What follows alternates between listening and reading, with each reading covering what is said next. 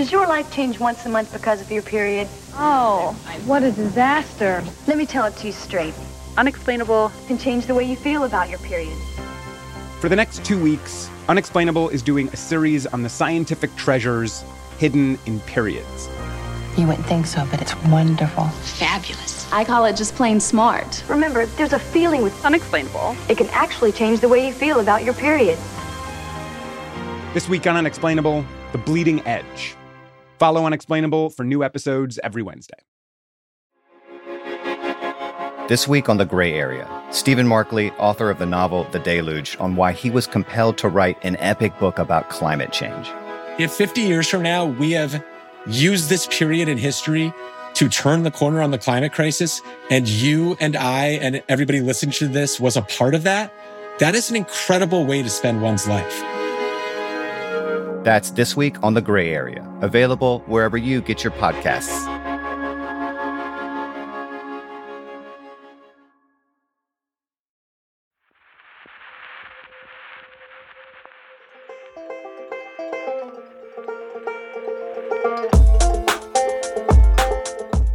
From Cafe and the Vox Media Podcast Network, this is Now and Then.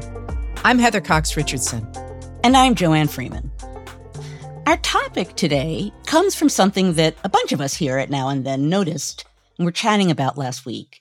And that is that there seemed to be a lot of end-of-year roundups looking ahead that seemed to be cheerier, more optimistic than certainly we've been used to seeing at the end of several years in the past, when more than anything else, the end-of-year wrap-ups were sort of like, we made it through that year. So one of the things that we were interested in exploring today is this very question, is what's happening now? How can we explain, and how might history show us how to process why people are really kind of looking up about what's coming down the pike? What does it mean? And perhaps, what does it not mean? Well, and I loved some of those. Well, first of all, Joanne, Happy New Year. Oh, yeah. Happy New Year. Although you and I have talked since the new year, and I loved those. There's all the cartoons, but one of the cartoons I liked best was all the people standing around a corner down a hallway from the door that said 2023, and with a long stick cautiously poking it open. I saw that same cartoon and paused and laughed because it just encapsulated in one little image what I think so many of us are feeling right now. But one of the things that really jumped out, I think, to all of us on the team was how it feels, and I think the word feels is going to be important going forward, how it feels like we're entering a new era.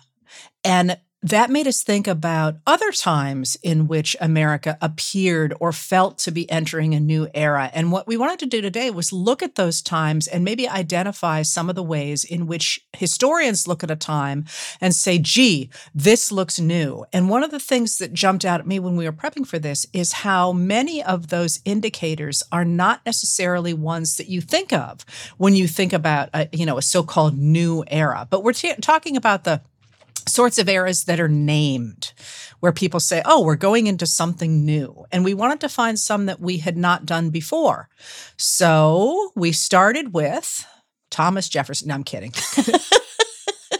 It's the new year, Heather. We're giving you a break. Oh, I should be nice to Thomas Jefferson all year. Oh, okay. It's going to be a short podcast season. What I love about this, Heather, is that you have put me in the position of defending Thomas Jefferson, which that's not my normal position, but compared with you. Okay, I promise you, I will try to say good things about Thomas Jefferson all year. I shouldn't have promised that, but no, and my eyebrows are very high above my glasses right now. Well, but so let's start with something that, I don't know, comes after Thomas Jefferson, so we don't have to talk about him. Yes. So what came to be known as the Era of Good Feelings, which is what follows the end of the War of 1812. Now, the War of 1812 was significant, I suppose, significant and insignificant for a number of different reasons.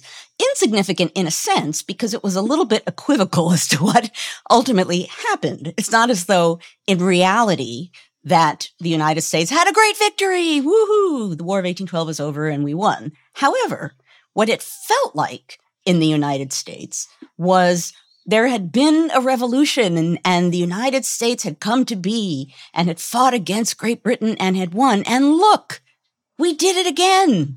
This is great. What does it show? And when you look at things like popular culture, when you look at cartoons from the era, they all have this kind of cocky assurance, like, like, look at us now. We survived the War of 1812, which they did. But the question here becomes, what are they feeling versus what's actually happening? Which brings us to, why do we know it as the era of good feelings? So one of the things that happens at the beginning of roughly this era is that James Monroe, newly inaugurated June 1817, and he makes a tour of the northern United States, which is something that Southern presidents tended to do in this era when they got elected. The first thing they would do is tour New England because they wanted to say, hey, I'm president of you too. So Monroe does the Southern guy in the North tour, and he's welcomed and he's celebrated. Again, people are kind of happy because the end of the War of 1812. And so a newspaper from the period, the Columbian Sentinel, July 12, 1817, has this comment in it from the editor, Benjamin Russell. During the late presidential jubilee, which is what they were calling his sweep through the North, many persons have met at festive boards in pleasant conversation, whom party politics have long severed. We recur with pleasure to all the circumstances which attended the demonstrations of, drumroll please, good feelings. So here we are beginning this post-War of 1812 era with people actually, literally, feeling good.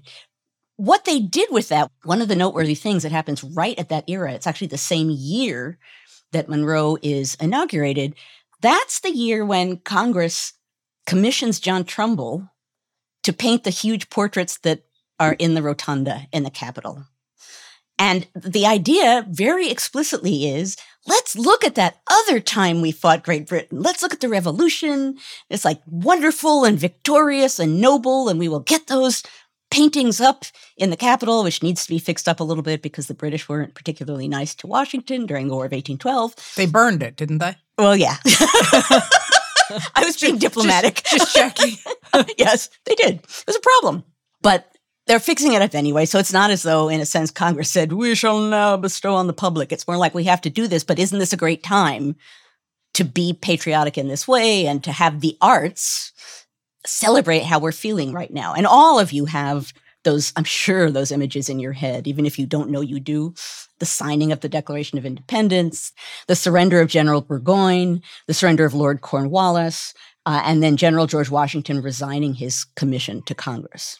I think it's an important theme for era changes. That is, there are times in which the country reaches into its past and tries to redefine, sometimes in very positive ways, sometimes in not so positive ways, what it means to be an American. And that often is associated with a changing demographic. The old guard is walking off stage and the new guard is coming on. So isn't it 1824 when Lafayette does his tour of America and everybody's like, oh, we were there. Oh my gosh, the celebration of Lafayette when he comes back, because he's the revolution sort of in person, personified, wandering around. And again, it's only a few years after this moment. So yeah, in celebrating Lafayette, Americans are celebrating themselves, really. I want to add on to what you said, though, Heather, which is, you're totally right that at these moments of change, people look back and grab at their history. But I think they also look ahead and try and figure out what they can do in a moment of change to shape things in a way that they consider to be better. I think that's exactly right. And you reach to the past to redefine a future, and there's a new generation that does that. So one of the other things that's really dramatic about the era of good feelings is the rise of the post-revolutionary generation. In 1820, it sure looked like all of them were staunch nationalists. You got Henry Clay coming out of Kentucky, who is a staunch nationalist who tries to figure out a way that the government can support manufacturers, for example. And coming out of Kentucky, the Virginia and Kentucky resolutions where they said, no, you can't do anything that isn't enumerated in the Constitution. And he's like, yes, you can. And even John C. Calhoun is a nationalist in the early 1820s, right? But the one that really jumps out to me is Daniel Webster. I mean, Daniel Webster becomes the voice of the American people. And it's a name that probably people remember, Daniel Webster, but he's from New Hampshire. He is a very heavy drinker.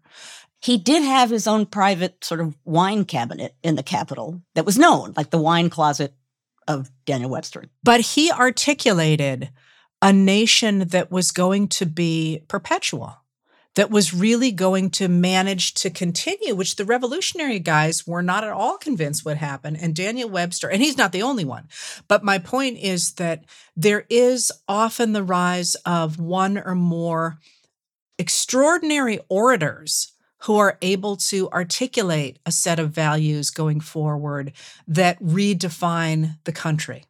And that, especially in this era, right, if you're talking about art in the Capitol and you're talking about congressional oratory in this time period, people paid much more attention to what was going on in Congress and read entire speeches in newspapers. The presidency wasn't at the center of everything in this time period. So Webster giving those kinds of speeches was a big deal, was a public statement, and was students memorized for a very long time some of his speeches that they delivered in classrooms because they were absolutely an indication of this great nationalism, the United States, a great nation, again, coming out of the War of 1812, now and forever, the Union.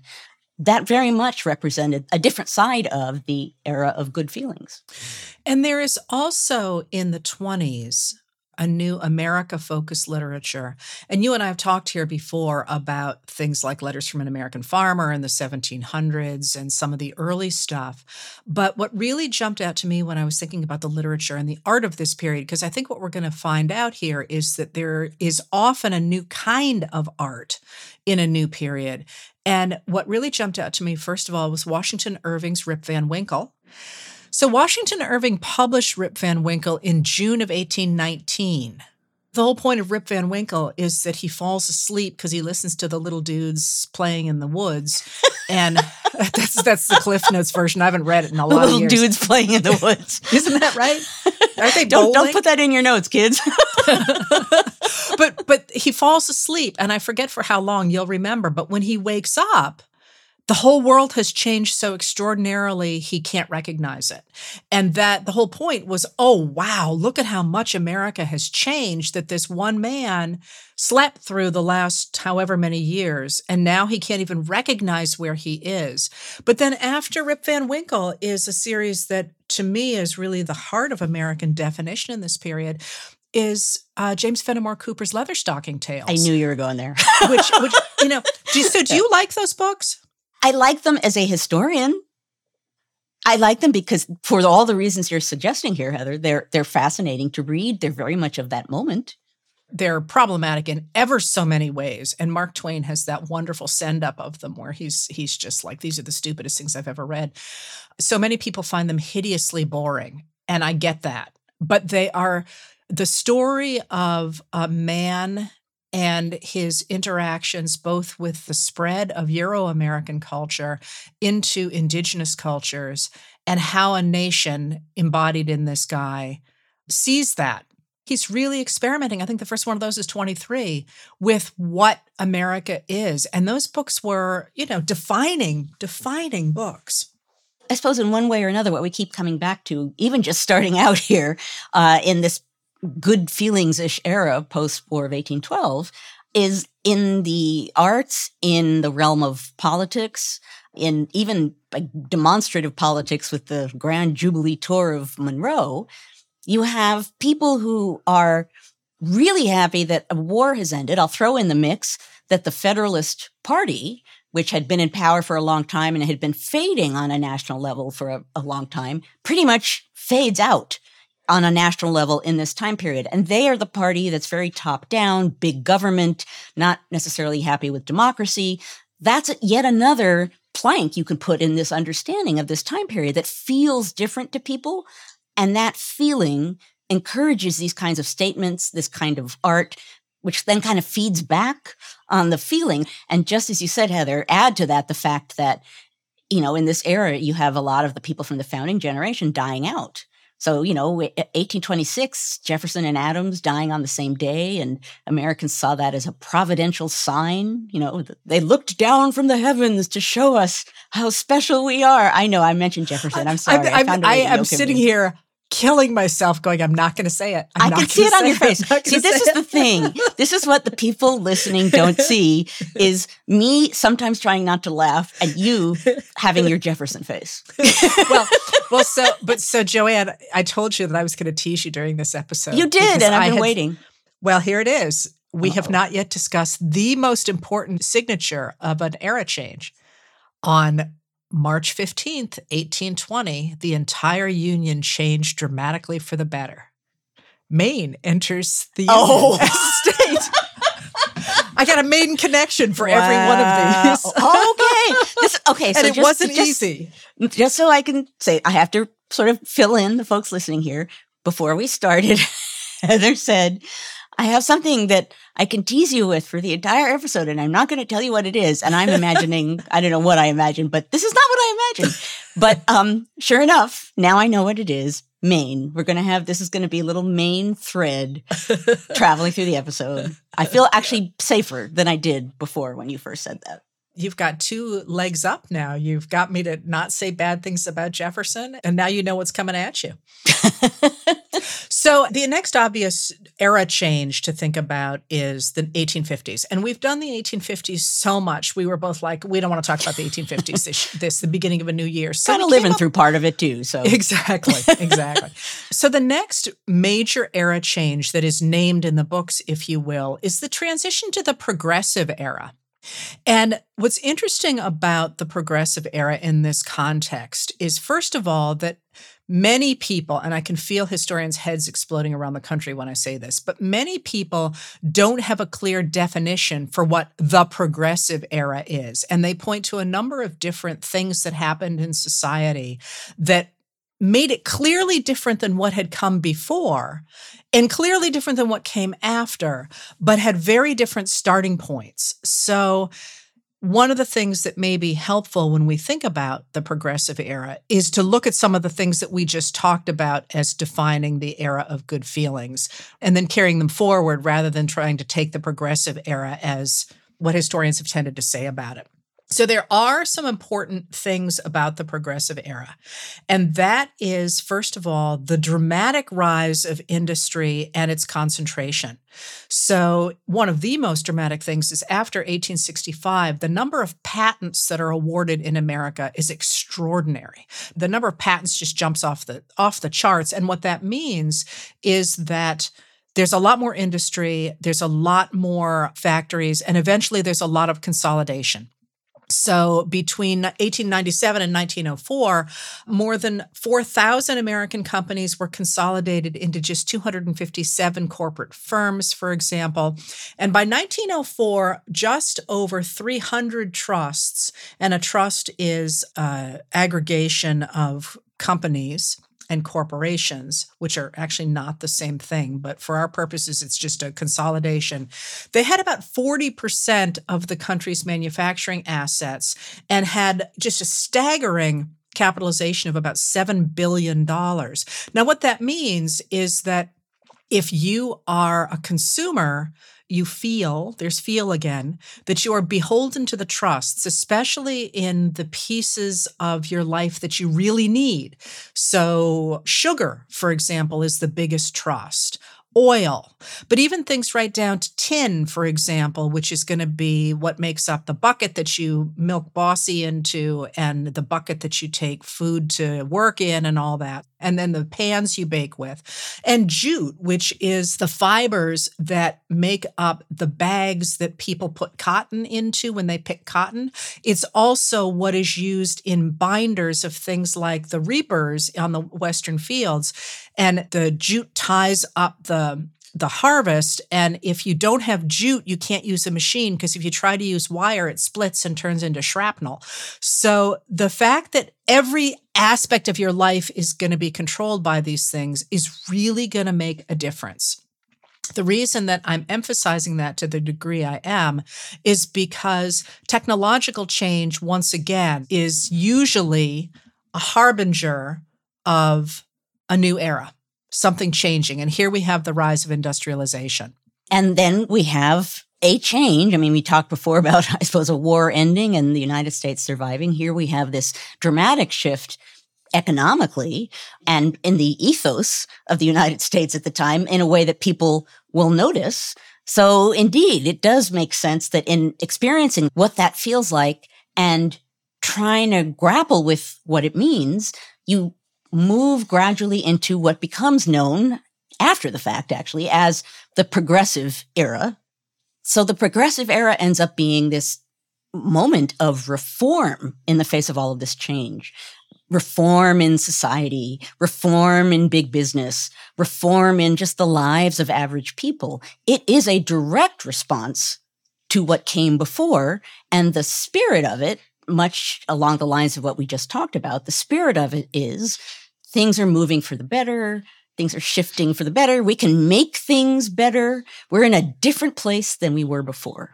And once again, there's the demographic change of the Civil War generation dying off and the rise of younger people trying to take the stage. There's also the rise of great orators. This is the period of William Jennings Bryan from Nebraska, who takes on the idea of trusts and begins to articulate a vision about what America should be. It shouldn't be working only for the industrialists. It should be working for everybody. It's the era of Theodore Roosevelt, who is also a powerful speaker, which always kind of astonishes me, but so it goes, where he is also articulating a different vision for America. And while we have tended to forget him nowadays, it's Albert Beveridge, who was at the time considered one of the best orators in the world, talking about what it means to be an American and what it means for the country to grow and change. And the reason I wanted to mention him is because this period to me is a great example of what we started out saying, and that is that eras that seem new, that seem to be a change, are not always positive. There is always some kind of either a backlash or, in the case of Beveridge, a frontlash to them. That is, he is a staunch imperialist. But that demographic change, you were talking about how people envision their history and they want to move that history into the future. And some people want to move forward an inclusive, progressive history. And some people reach to their pasts and say, let's go the whole traditionalist, white supremacist route. Let's go back there when things were, quote unquote, better. Yeah. And so this is also the same period when we get the rise of the Confederate statues and the lionization of the Confederate soldier and Jim Crow and all of those changes, all of which all these changes had been in the works, of course, since at least the 1870s, but they really come to fruition in this changing moment. The other half of that, of course, is you have a glut of nonfiction and fiction writings that are aimed at exposing some of the things that are profoundly unfair and often invisible in American society. So you have in 1890, Jacob Riis, How the Other Half Lives, which is about poverty and tenement houses. You have 1904, Ida Tarbell, who writes The History of Standard Oil, John D. Rockefeller Sr.'s aggressive, nasty business tactics. 1905, you have Upton Sinclair's The Jungle, which is a fictional look at the brutality of the American meatpacking industry, and which helps to institute change, helps to move things towards the ultimately Food and Drug Act, in which there now needs to be inspections of U.S. meat products and helps make it illegal to sell tainted foods and medication. All of that at the same time as these other things that you just mentioned, all of it in one way or another, a response to a sense of change. And in that sense of flux, people really wanting to shape things. And as we started out by saying, and I'm sure we're going to loop back here again, change can be good. Change doesn't have to be good. We started out by saying these are moments when people feel change and it's good. It's important to interrogate that and what that means and who's claiming it's good and what they think is good.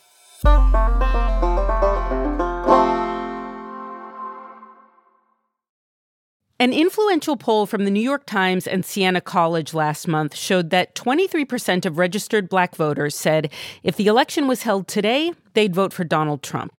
Now, this is a big deal. Black voters historically vote Democrat overwhelmingly.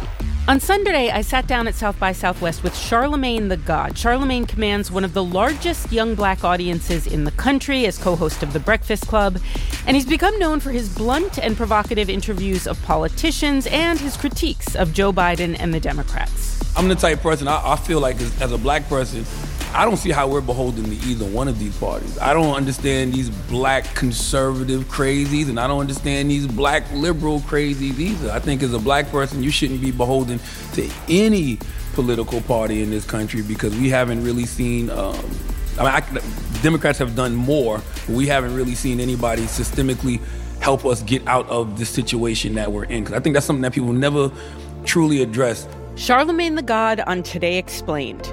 Every weekday, wherever you get your podcasts. For more Cafe History content, check out Time Machine, a weekly column by our editorial producer David Kurlander, inspired by each Now and Then episode. You can receive the Time Machine articles through the free Cafe Brief email. Sign up at cafe.com/brief.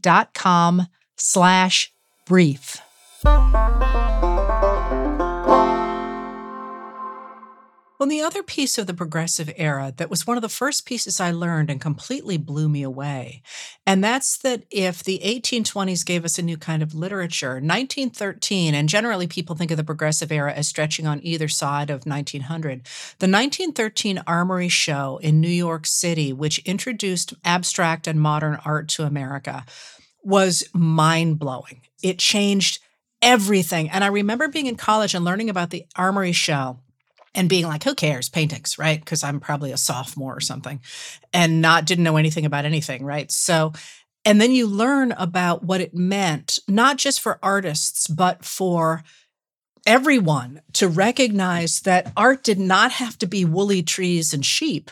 It could, in fact, be cubism or abstraction. And of course, I have grown to absolutely love abstract art. I don't understand it at all, but I love it. And you think of what that meant. I always think of, the Ferris wheel is also from a little bit earlier than this in the 1893 Columbian Exposition in Chicago. And, we think now, I'm going to take the Ferris wheel. No, I'm going to take the zipper or whatever. We're much more exciting now. But if you had never been off a farm, to get into a metal contraption and have it take you where the birds flew, that is astonishing. That is an astonishing change. And that sort of change in this era where people's perspectives changed. I mean, you could not see the Armory Show and go back to woolly trees. You just couldn't. You might like them still, but you had to understand there were different perspectives. And some of those woolly trees would have been in another thing that rises in this time period, and that's the Metropolitan Museum of Art. That, as a museum, comes to power and is seen as a museum with a mission. Henry Watson Kent, who was first the assistant secretary and then on the board of trustees for that museum, his big goal is to make museums for society. And here's a quote that he said, "Art for art's sake has no place in a healthy republic. Art for the people's sake is the motto of the American Museum today. Art for the enjoyment, for the study, and for the profit of the people is the cornerstone of the museum edifice, the object of its collecting, exhibition, and demonstration." So there, in a different way, he's revolutionizing how people are engaging with art. He creates like a visitor center. He creates the first free tours. Classes can come to the museum for free. It might not be the way in which people are looking at art that's changing. It's the fact that different kinds of people can look at it and can engage with it and can process with it, and it isn't up on a platform away from people that ends up being seen as part of a civic mission. And part of that changing attitude and idea is the belief that government should react to the people. So we get the rise of a different kind of government in both parties, by the way, with the idea that the government really should react to the needs of ordinary Americans rather than simply trying to promote big business, trying to promote economic growth with the idea that that would trickle down to everybody else. And I mentioned that dramatic change in politics, Joanne, for a very specific reason. Don't you want to know how Maine is involved in this change? I should have not even waited, Heather. I just should have said, and Maine? So the election of 1884 was a really big deal in setting up the political change of the progressive era, because it was that election where a number of Republicans jumped ship and voted for the Democrat because they believed that the Republican Party had become way too corrupt. And that was the election where Theodore Roosevelt and Henry Cabot Lodge and Bob La Follette and many people who went on to become major progressive figures recognized that they had to reform the parties from within. That was also the same on the Democratic side. That's the election where they stopped paying close attention to the Confederacy and start to try and look at the urban cities by running Grover Cleveland. And the reason that everybody jumps to Grover Cleveland in 1884, the Republicans who do that are called mugwumps, are because the Republican candidate is perceived as being extraordinarily corrupt and they can't stomach voting for him. And he, of course, is James G. Blaine, the continental liar from the state of Maine. I can't tell you how hard I worked on this all morning, Joanne. You had this look on your face. And it made me nervous. I feel much better. Just wait till we get to the 1960s, because that one I almost ran a shoal on that one. But if we're looking at the change in era and the change in tone, and especially the change in art, we've done literature, we've done fine art, but the next change is really characterized by something entirely different. Indeed. And the first thing that one might think of if you're talking about change in the 1960s is, not surprisingly, the Beatles. Basically, by November of 1963, they're a huge sensation in England, but they're really at that point not well known in the United States.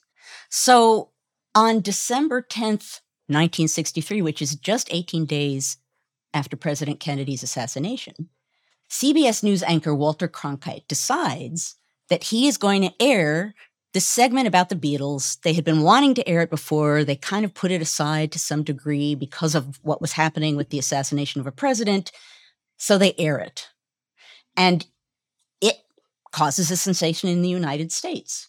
For example, a 15-year-old named Marcia Albert watches this broadcast in Silver Spring, Maryland, and she writes to a DJ in Washington, "Why can't we have music like that here in America?"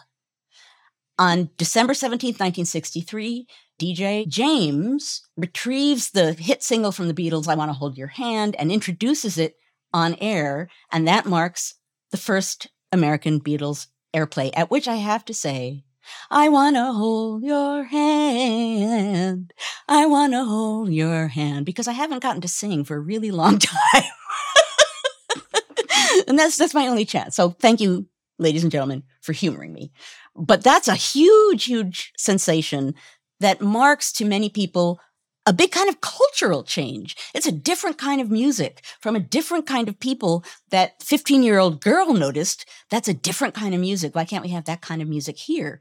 In this moment, in the 60s, coming from the much more buttoned down era of the 50s into a very different era of the 1960s, this music was part of that wave, but it made it alive. And I'm laughing here because this was such a huge deal that when we say the Beatles, I don't think probably any of our listeners need to know about whom we are speaking. And yet I'm a little bit laughing because our notes actually tell us who the Beatles are. And anybody who lived through that era, it's like, we got it.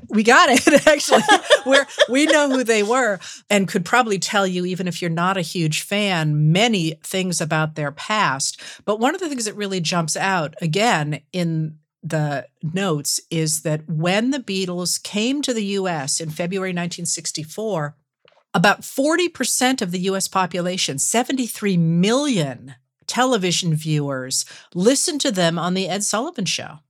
They played on February 9th, 1964, and 50,000 Beatles fans tried to get there. There were only 728 seats in the show's studio, but 50,000 people tried to get them, which again would have to think about the limits to that. That has to be people who felt that they could get to the theater that day. And so felt the need to, right? That's the other thing. It's like on the one hand, you can say, oh, I wish I could be there. But these are people who took that move and felt they needed to be there. That's pretty amazing. And I will bet that most people listening in one way or another have the images in their head of screaming girls responding to the Beatles.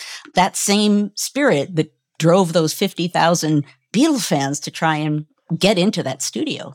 Well, and that screaming mattered because people talk about the boomers, and there's such a big difference in the baby boom between the people who were born in the 40s and the people who were born in the 60s. It's almost a completely different era. I mean, they're grouped together.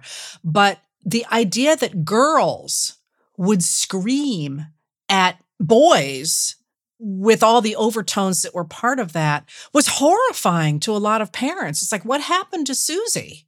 You know, that this British invasion is turning my little girl into a fiend for boys. So that was a big deal. But once again, this has all the hallmarks of a demographic change. The World War II generation is still very much in place, but John F. Kennedy certainly represents sort of a young, vibrant future, and he gives an inaugural address that talks about everything that America can do for the world going forward. Now, really dramatically in that address, he doesn't mention race. And that's very obvious to people like James Meredith, who's like, okay, dude, we're going to go fix the world. Let me check this out. And he applies within days to go to the University of Mississippi, which is going to really force Kennedy's hand going forward. But there is this idea that we're finally back in, I hate to do this to you, Joanne, an era of good feelings. So we're going to move forward and we're going to change the world. And again, JFK picked and chose the history that he looked at. But on the one hand, you've got the people who want to move forward, and you've got the people who are like, wait a minute. You know, going the 1850s weren't so bad. Yeah. Exactly. It was a lot more in control then. So you've got the demographic change. You've got the orator in people like JFK. Got a new kind of art, a new kind of culture. But also in people like Martin Luther King Jr., and Malcolm X and Cesar Chavez, and people who are talking about America in ways that you listen and go, wow. But that's an interesting thread that, you know, we talk about demographic change. That's a sort of activist edge that comes along with the idea that things are changing and the belief that you can make change. That connects in some ways, that spirit of people who come forward, like Martin Luther King, Malcolm X, who want to make a big change, who want to correct something that clearly is wrong and feel that that's a moment when that can happen. That takes us back in some ways to the spirit of the progressive era, too. Really, there are hallmarks. We started this when we were talking about this, figuring out how can you say it's a big change? And these, I think, are some of the hallmarks. The other thing that jumps out, of course, is after the assassination of Kennedy, Lyndon Baines Johnson, who is Kennedy's vice president and who becomes president, uses the momentum of the assassination and the great change in society to articulate a new future for America. And really famously, on May 22nd, 1964, at the University of Michigan, he gives a speech about what America should do going forward. And it becomes known as the Great Society Speech, and it's obviously the name for the changes he tries to make in the country, or that he does make in the country. But he challenges Americans to reconceive of the country. It's a time of great prosperity. That's the other technological change we didn't talk about after World War II. Economic growth in America is off the charts. Unemployment is low. America's supplying Europe and rebuilding Europe, and the country is growing at an extraordinary rate. So he's not really worried about the kind of constraints that somebody like FDR had on him. But he talks about what Americans can do with this extraordinary prosperity in front of them. So here is Johnson talking about the spirit of what Heather just described. University of Michigan, May 22nd, 1964. For a century, we labored to settle and to subdue a continent. For half a century, we called upon unbounded invention and untiring industry to create an order of plenty for all of our people. The challenge of the next half century is whether we have the wisdom to use that wealth to enrich and elevate our national life and to advance the quality of our American civilization. Your imagination and your initiative and your indignation will determine whether we build a society where progress is the servant of our needs, or a society where old values and new visions are buried under unbridled growth. For in your time, we have the opportunity to move not only toward the rich society and the powerful society, but upward to the great society. And there's another speech he gave right around that time I'll only mention because he's very specific about what he thinks the great society is. He says, quote, "It is a society where no child will go unfed, no youngster will go unschooled." Same spirit of what we've just been seeing. That encapsulated moment, both its positive and its negative side, really is a self-defining new era. I mean, there are entire books written on the 60s and what the 60s meant across the liberal democracies, but certainly in America. And now, Joanne, do you want to know the Maine connection? You got me too fast. I wanted to have a chance to say, and Maine. You can do that next time. Okay. So I told you I was teasing you. I did realize 1820 Maine and 1884 James G. Blaine. Both of those are obvious to me. There are many things that Maine did in the 1960s and in the 1950s, but I really couldn't come up with any for the 1960s except the obvious one. I can't believe I'm going to do this to you. I was born in 1962. So there's a demographic change. That's right. Exactly. Well, actually, yes, there was a demographic change, wasn't there? Wait a minute. I was born then too. Oh, don't think we're not getting to that. All right. That brings us to why we identify this particular moment as historians as what looks to be a new era.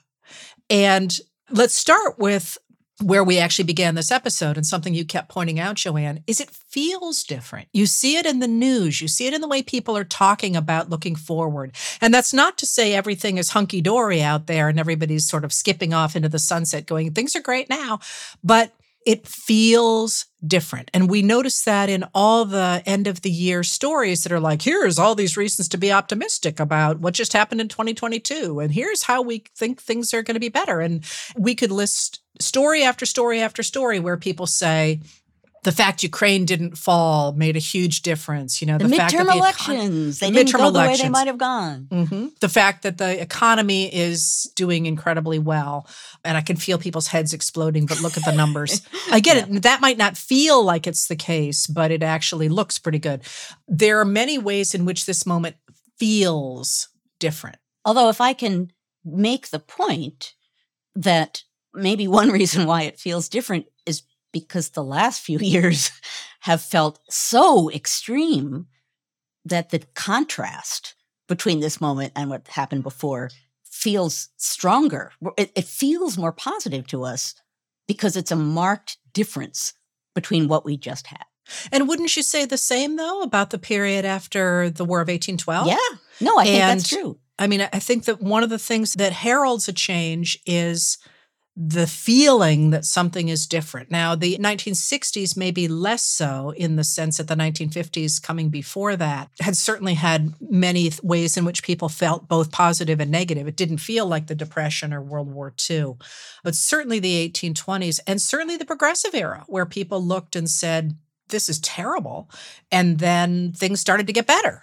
And they recognized that things started to get better. And that didn't necessarily mean they went, la, la, la, we're all done. It meant they said, we are starting to get traction at making things better. And that creates its own momentum. So we have here this feeling that things are getting better.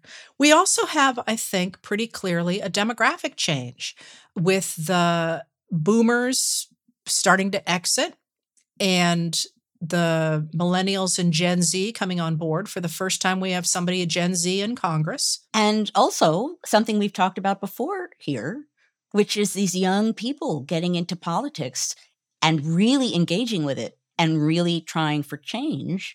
Again, because of everything that's happening, you do have younger people engaging with the political process in a way that they hadn't necessarily in the recent past.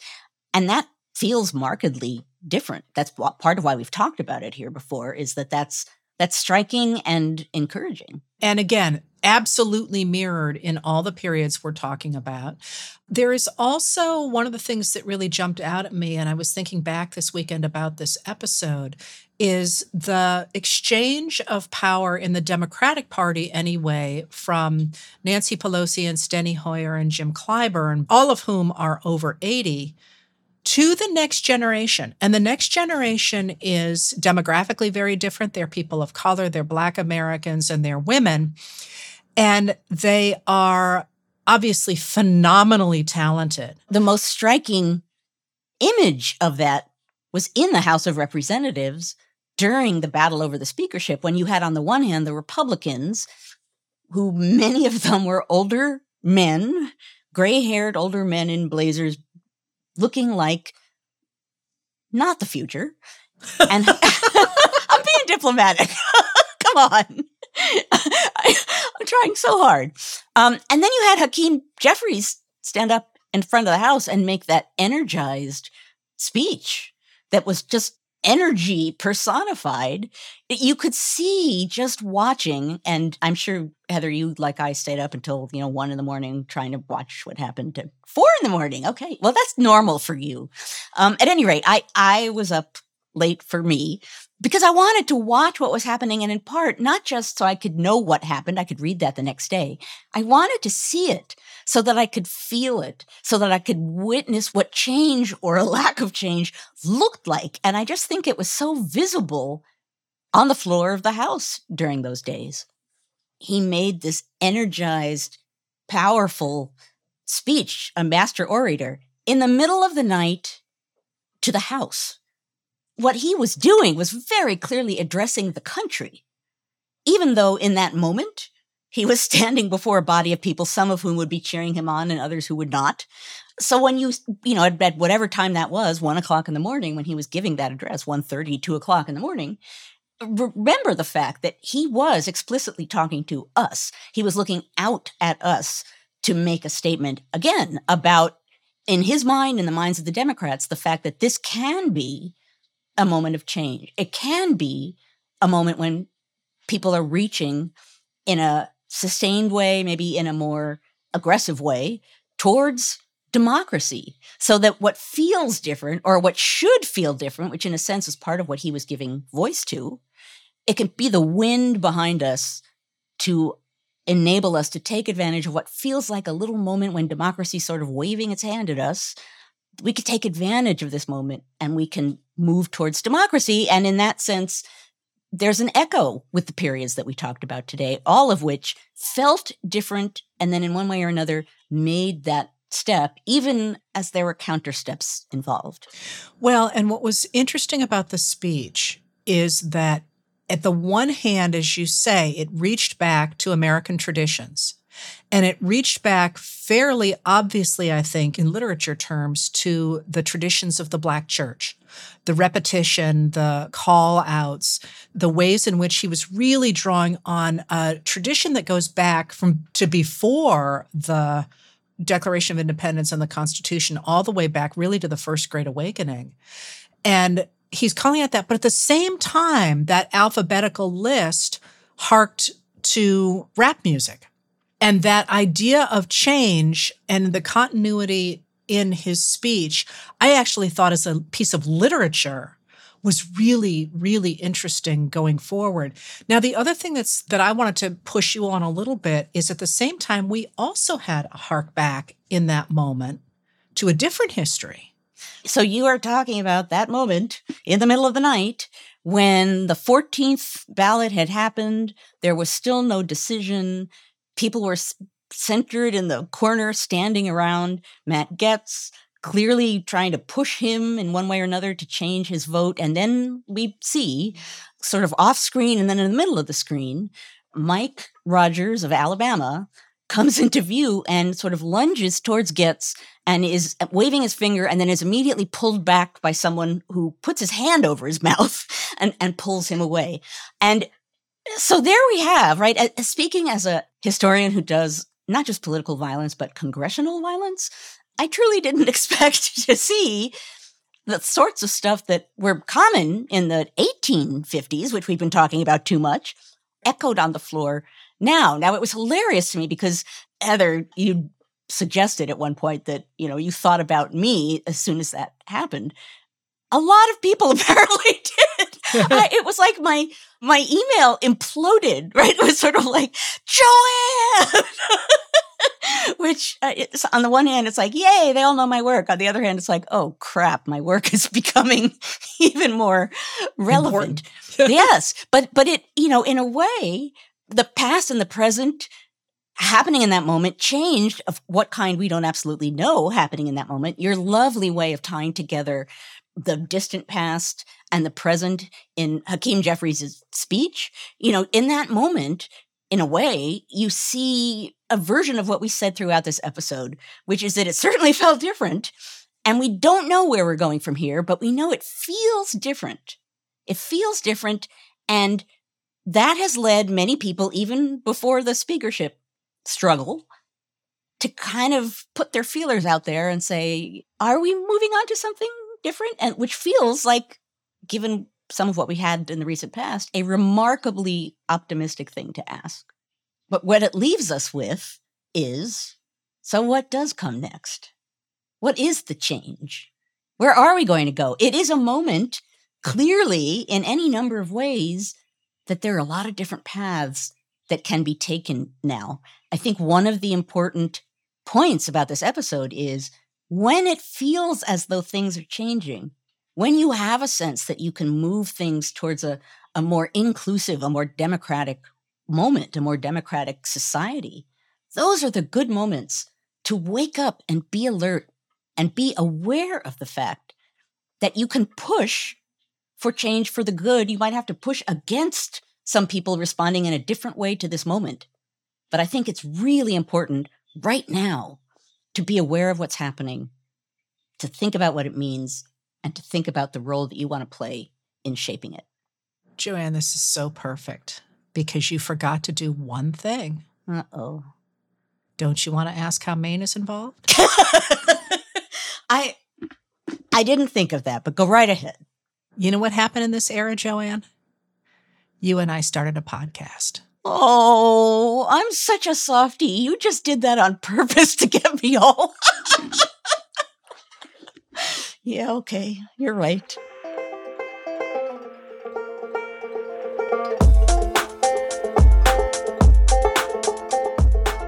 Our conversation continues for members of Cafe Insider.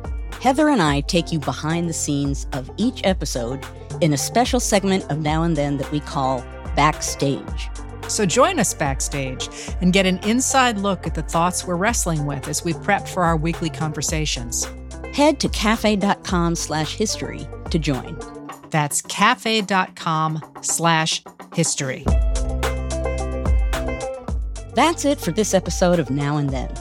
If you like what we do, please rate and review the show on Apple Podcasts or wherever you get your podcasts. It makes a big difference in helping people find the show. Your hosts are Joanne Freeman and Heather Cox Richardson. The executive producer is Tamara Sepper. The editorial producer is David Kurlander. The audio producer is Matthew Billy. The Now and Then theme music was composed by Nat Weiner. The Cafe team is Adam Waller, David Tatasciore, Sam Ozer-Staten, Noah Azulai, and Jake Kaplan. Now and Then is presented by Cafe and the Vox Media Podcast Network.